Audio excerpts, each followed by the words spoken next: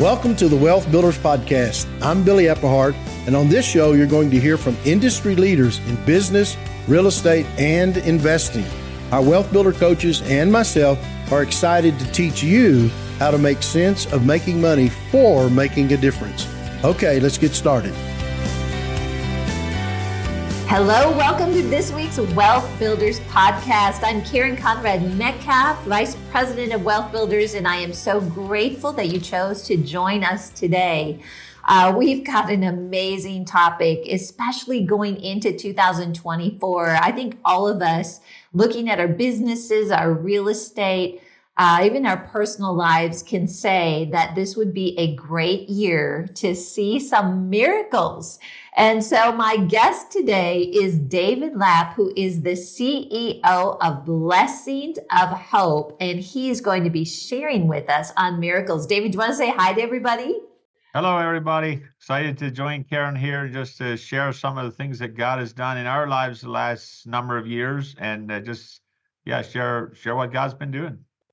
That is awesome. And David is one of our speakers at the upcoming Wealth Builders Conference, February 16th to the 18th. David, you are certainly a favorite of people. It's so inspiring. And there are still some tickets left. If you want to attend in person or live stream, you can go to wealthbuilders.org/events. And we're building up a lot of excitement with this conference. I know it's going to be the best yet.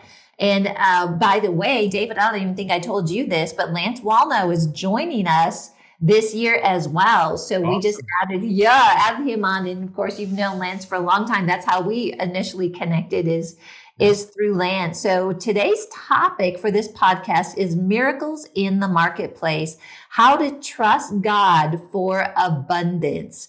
David, I can't think of anybody better qualified to share on this than you. Wow. Yeah. It's one thing to experience miracles, but if you don't need a miracle, you usually not experience one. What we've found is the best way to experience a miracle is trust God to the point where he has to come through or you're done. And that's not always the easiest place to be. No. And I've been around you guys. I've had the privilege of hearing some of these conversations. And you have a way to look at things where if you feel like God has shown you to do something and it takes a miracle and there's a lot of cost to do it, you kind of reason things through to get you guys in a position working together as a team. Can you take us through that thought process? If you get a really big vision, how do you guys handle this and see it to fruition? Well, we've been accused of trusting God too much, but I have not found a better source to trust. And if you think about it, if God calls you to something, who are we to try to educate God what's possible? And as we go through life, we have learned to, instead of trying to tell God that his plans are unreachable, we ask him how to reach them. And as he shows us the next steps, we take that step. And then we look back and it's like, okay, how did we get to where we are today? And we recognize that it's because God took us there. And over the years, we've heard so many people talk about, they had this calling from God. They knew it was of God. They fought it for 10 years. And when they finally gave in and decided to follow God, it worked. And we had this discussion, why wait 10 years? If we know God called us to something, why don't we step out in faith in that direction and let God lead us through it rather than try to rationalize everything out and do a feasibility study for God to see if it's feasible if he called us to do it. Let's take that first step that he's showing us. And it's amazing how often we're able to walk right through the next obstacles and just experience a miracle in the midst of it. Wow, that's so good. It reminds me a lot of how Mary responded. She was like, okay, yes, now how is this going to happen? And you guys have something similar. And it just kind of dawned on me as you were talking, David, a lot of people listening may not know Blessings of Hope or even understand what you do. So can you give us a little recap and then share just even we were talking about a statistic of growth that you've had in just 3 years, but where you started and where you are today. Yeah, and so Blessings of Hope, we are a food distribution center for nonprofits. So we're the sponge, if you will, between the large corporations that have semi-load volumes of food available at no cost and the nonprofit food pantries that need, 10 boxes of that semi-load. The opportunity that we saw back in 2007, 2008, somewhere back in there was these large corporations have large volumes of food available that they got to get rid of, but their easiest option has been the landfill because you have to take volume, hassle-free, fast, and get it out of their way. And they can't deal with 50 organizations every day. It's not who they are. It's not what they do. So for them, it's cheaper to just send it to the landfill and get rid of it. And then, on the other hand, we have the nonprofits that need this food to reach out to the community, and their best option at that point had been the government-run system, which is so restrictive on sharing the gospel. And so what Blessings of Hope is we're very kingdom focused. We're focused on empowering the organizations to be the hands and feet of Jesus, to share food as a tool and not as the next handout program that people become dependent on. And in 2016, we hired our first employee outside of the founder team, which was 10 years after we started. At that point, our operational budget was $195,000 for the year. That was for 2015. 2016 was the first that we hired anybody. We just came through our 2023 calendar year. Our operational budget was $8.7 million, and we are at 104 employees now. Beginning of 2020, we were at 8 employees. Right now, we're at 104. And it's mind-blowing to see what God did the last couple of years. I mean, I'm in the midst of it day to day. I am in the meetings discussing where we're going, and it feels like we're just getting started. With the opportunity that's out there, it feels like there's no limits on how fast we can grow, except for the fact of how fast can we put people and infrastructure in place to continue to grow and grow sustainably. And it's just been amazing. That is amazing. When you think that it took 10 years for you guys to even hire one employee, and then it's like God is fast tracking everything. And so in that, what advice would you give people that are looking for that type of growth in their organization? What can we do to position ourselves like you have learned to position yourself to be able to take this type of growth and really make a difference with what God's called you to do? The best advice I can give you is make sure, number one, that your relationship with God is solid, that you are building that relationship with God on a daily basis to the point where you can actually trust that what He's showing you is what He's called you to. I like to see my relationship with God similar to a Wi-Fi connection on a computer. With my computer, as long as I have internet connection, I have access to unlimited data. I have access to anything that's out there. And as soon as I lose that connection, I have access to what's on my computer. With my relationship with God, if I have the connection with God, I can pray about something and God will show me step by step, what the next step is. And I have that relationship to where I can trust what He's showing me is where He's actually taking me.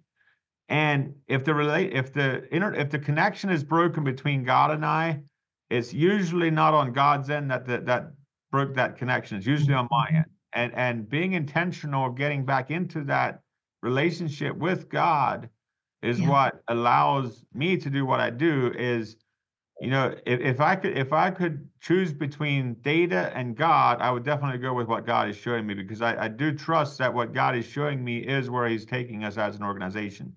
Now, I do value the data as well, but the relationship is I would say by far the number one priority in my life. Wow. And looking back over the years, one of the ways that I have built that is I have listened to audio Bible and gospel music between 60 and 70,000 hours in the last 15 years. Oh, wow. What I'm discovering is subconsciously I have programmed my brain that God is enough, that God has the answers, that And there's so much good music out there. There's so much, listening to the audio Bible probably 15 times, 15, 20 times, and just getting that in you where you actually live and you actually believe the message. And there's so many times I would wake up during the night and I would hear a specific Bible verse, or I would wake up to a certain song. And make sure, if you do that if you're listening to music, make sure that you listen to something that you want to meet in your future. Don't listen to country music where your wife left you, your dog's dead, and everything's going down, because that's what you will meet in your future. Guard the diet of your mind. Wow, that is so good. I'm writing that down. Guard the diet of your mind. That's really good, David. And what great advice, because I think as organizations grow, the pressures, you might say, or the amount of work that has to be done increases. And it's a temptation for a lot of people to I'm not going to spend time with the Lord today because I've got all this work. So what advice do you have for us if we are feeling that? I think there's people listening today that are like, yeah, that's exactly what I'm dealing with. How do you keep that balance and keep God first in your life? You have to delegate the responsibilities of the day-to-day and focus your time as a leader on leading the people that are responsible for the day-to-day operations. As a founder, it's usually hard to let go of the day-to-day because that's what you enjoy doing. But what I've discovered is that if I'm too deep into day-to-day operations, I'm not there to see the big picture, and I get bogged down in the details that really don't matter that much. That our team, if we let them, they actually have what they need to carry that out. Yeah. And as we continue to grow, it becomes more and more important that I stay out of the day-to-day operations, and I put people in place to take care of that. People that I trust, people that have a heart for the mission. And if you think about it, they want to see the organization succeed just as much as I do. Yeah. So what keeps us as leaders from giving them responsibility? And then with responsibility, you also have to give them the authority, because if you just give them responsibility, they get frustrated. If you just give them the authority, it tends to become a dictatorship. You have to delegate responsibility and authority in equal levels, so they're able to carry out what needs to be carried out and have the authority to push it through. Wow, that is so good. Wow, what nuggets of wisdom here, David. And a follow-up question I have with that is, when we do that as leaders, we delegate, we give people responsibility and authority.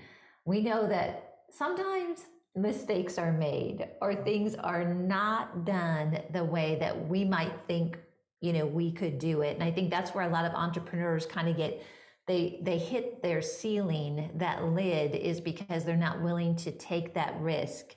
But you have learned how to take that risk. And so just share with us, if we're nervous about somebody messing something up, is it going to happen?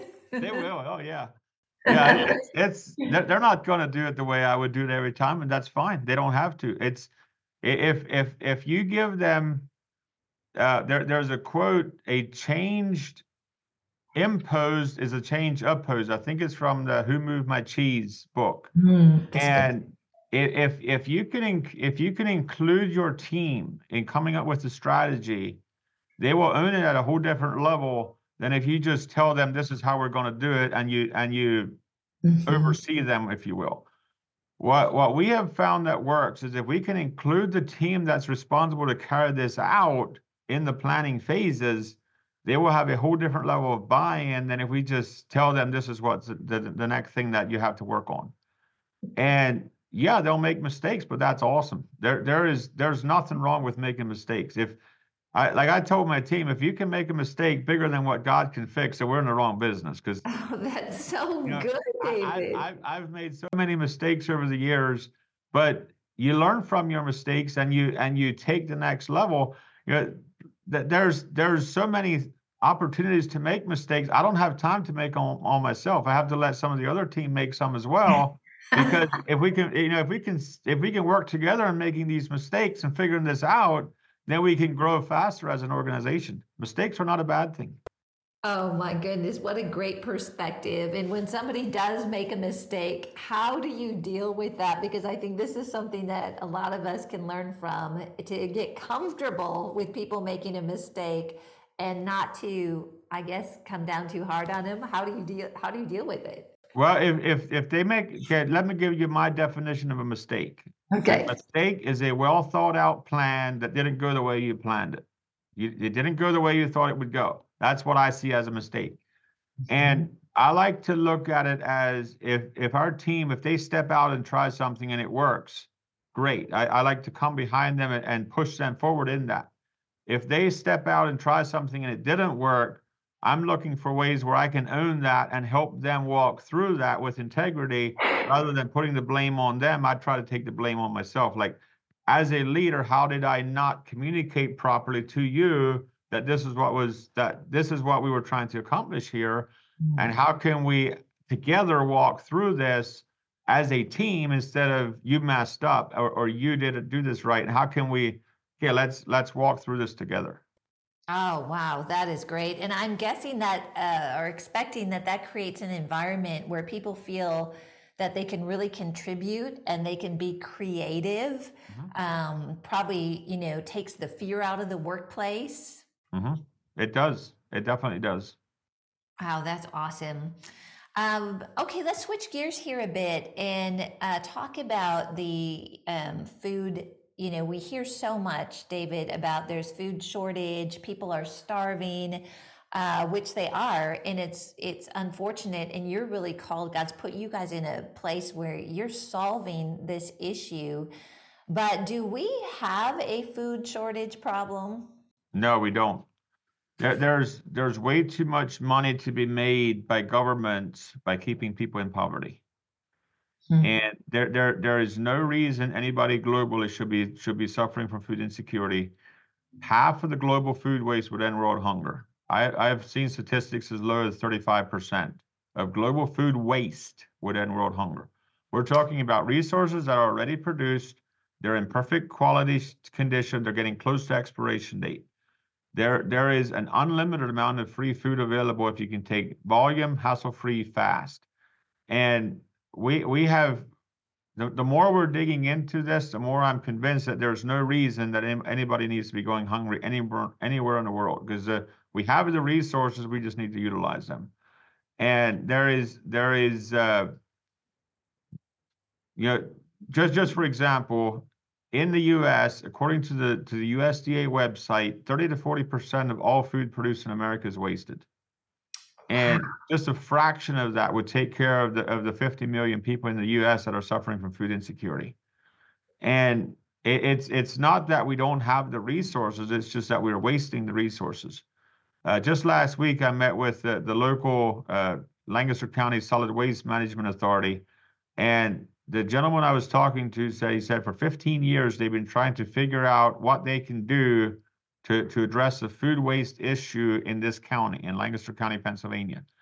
And he said that the model that he sees here at Blessings of Hope checks every one of their boxes that they were trying to figure out. Wow. And his question was, how can we push more food into Blessings of Hope? And I just told him, I said, getting food is not the problem. There is so much food out there. And they see it all the time with trucks backing up to the landfill and just dumping a semi-load of perfect quality product into the landfill. And he said exactly what I'm describing is why they do this, is because they don't want to deal with 50 organizations every day. They don't want to deal with people digging through pallets in their warehouse, leaving a mess. It's not what they do. It's cheaper, just get rid of it, send it to the landfill. They build it into their margins and move it on. But the other side of that equation is if they can donate the food, not only don't they have to pay the landfill fees to dispose it, but they can also take a tax write-off for it because they are donating a product that can be used, and they can take a tax write-off, which is a win-win for everybody. Oh, that's just amazing. And that's where Blessings of Hope comes in, because you realized early on that you have to have the ability to take these semi-loads all at once in, and then it's a matter of distribution. So David, maybe just kind of share with us what happens when a semi truck pulls up to Blessings of Hope, what you're able to do today, but really what is that next step? Where is your vision? Where's the vision God's given you for your place in helping solve world hunger? Yeah, so right now we have about 110,000 square foot, something like that, in space here in Lancaster County. We also have a satellite location in Campbellsville, Kentucky, that we started in 2020. But the whole food insecurity issue is a logistical issue. It is not a availability of product issue. There is an unlimited amount of free food available, but you have to take volume, hassle-free, fast. And then, with all these different companies that we work with, we have over 200 organizations that we receive product from. And then on the nonprofit side, we have over 1,400 organizations that we serve with that product. And we are the logistical warehousing distribution in between those two issues. And what we're seeing is there's an unlimited amount of need on one side, and there's an unlimited amount of free product on the other side. How fast can we build that supply chain in between there? How fast can we build the infrastructure to take the product to the need? Because the food waste issue in America, which is equivalent to 24% of everything that's in landfills, is food-related product. There's millions of tons that gets composted or fed to animals or stuff like that could be utilized. That issue, if we can steward it, if we can take the resources and steward them for God's kingdom, we can actually take care of the world hunger issue. And yeah, world hunger is a multi-$100 billion a year issue that these governments are trying to figure out, if you will. But there's no solution that I see from a government level that's going to figure this out. It has to be taken private sector and community, and taking that product and just getting it out to the people that need it. Wow, it's amazing. I know you do outreaches. You work with other organizations. If you find a need, you guys do disaster recovery. You do absolutely as much as you can with your infrastructure and the finances and really what God has called you to do. So, David, tell us how we can get connected with Blessings of Hope. And then also, what are some of your current projects that you are working on that we could come alongside you to help support to really bring this to the next level?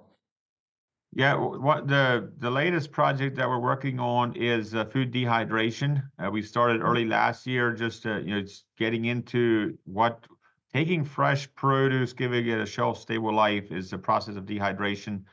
According to our research, we can salvage over 90% nutritional value, shrinks to less than 20% of volume, and we can give fresh produce that is ripe, that is literally a waste product because it's ripe, a 5+ year shelf life. And what we do is we'll then test that nutritionally, make a mineral balance to balance that out as a meal, and then pack it into a soup blend and send it into Haiti here in October. Mm-hmm. And the beauty of the dehydrated product is not only does it have a 5+ year shelf life, we were able to, because of the density of nutrition, we had a pilot that offered to fly it into a grass strip in Haiti and bypass all the corruption at the ports. And we were actually able to get it to the people because we didn't have to go through the ports, with a container. And 2 pallets of product had equivalent feeding value of a full semi-load of fresh. And all you have to do is add water and cook it for 20 to 30 minutes, and you have a nutritious pot of soup. And there was one pastor in Haiti that oversees a school of 1,000 children. He got 2 buckets, and he plans to ration that for a year. He doesn't want to waste all his nutrition in the first few weeks, so he's going to ration it out over the next year, so the students can have nutrition every month, through this year. We're looking at this, 2 buckets, But it's just one of those things where we do what we can, and we let the rest up to God. But in the meantime, we did buy a 52,000 square foot facility where half of it will be set up for a minister selection center, which is a location where organizations come in, select food that they need to restock their pantries, and the other half will be set up for a large scale food processing. And our goal there is to process large scale dehydration, as well as probably some freezing as well, where we flash freeze it and put it in bags. So that's probably going to be a part of that whole project as well, because we're going to be able to process quite a bit faster than our dehydrator is going to be able to dry it. Even though the dehydrator we have now has 8 carts, 30 trays on a cart, where this one's going to have over 150 carts. So it'll be quite a bit bigger, but there's so much capacity that we're going to have to process that we're probably not going to be able to dry everything. Oh my goodness. I mean, just in what you described with Haiti, I mean, that food can go all over the world and really help in areas here, even in the United States. It's hard to believe, but there are children that are going hungry. And so this is amazing. It's like God has shown you how to solve this problem, and it's getting it out there. So I know a lot of people listening are really inspired by this. So David, if somebody wants to donate to your organization to help you with this vision, how can they do that? Blessingsofhope.com. We have donations through our website. You can also mail a check. Blessings of Hope, P.O. Box 567, Ephrata, PA 17522. There's you can also donate through like donor advised funds. We're set up with most of the major donor advised platforms. You can do non-cash assets. You can do cryptocurrency. The benefit of doing stocks or non-cash assets is you can take the value of the appreciated item without having to pay taxes on the appreciated item. Just for example, as we had one gentleman that when he was in his 20s, his boss put $1 a day into company stock for a year. So he had a $365 investment in the company. He is now in his 70s. He doesn't need the money, but this investment is worth $26,000, I think it was. He said if he sells the investment, he can donate around $17,000. But if he donates to stock, he can donate the full $26,000 because we're a nonprofit. We don't have to pay that capital gains tax. And those types of strategic donations, we can expand the impact of the donation. So, yeah, we're open to all kinds of non-cash donations, check, cash, credit card, of course, cryptocurrency. There's multiple ways to get involved. That's so great. Again, that's blessingsofhope.com. And David's going to be speaking again at the upcoming Wealth Builders Conference. He always has an amazing presentation, lots of pictures. I think that's so great to see, what is actually happening in this organization. And so, David, this has been awesome. I know that I am inspired, which I always am when I have a conversation with you. And I know that our audience is as well. So again, join us in Denver, February 16th to the 18th. Learn more about that at wealthbuilders.org/events. David, thank you so much for being on the Wealth Builders podcast today. Any final words for our audience? The Wealth Builders weekend is always a highlight for us for the year. We got introduced in 2018 through Lance Wallnau, and it's just been a whole crazy group of people that don't help us think smaller, they help us think bigger. And with God and connections like this, it's just amazing what can happen. And for those of you that have met us before, we're actually planning on bringing our wives this year, so you'll get to meet them. And we are very excited to see you here at the conference. Awesome. Well, we can't wait. And so thank you, David. Thank you to our wonderful Wealth Builders family. We are looking forward to seeing all of you in person or on live stream February 16th to the 18th. God bless you and make it an amazing rest of the day. Thanks for listening to the Wealth Builders Podcast. If you've enjoyed this podcast, please rate and review the show. If you want to learn more about who we are, visit our website at wealthbuilders.org and check us out on Facebook. We'll see you next time.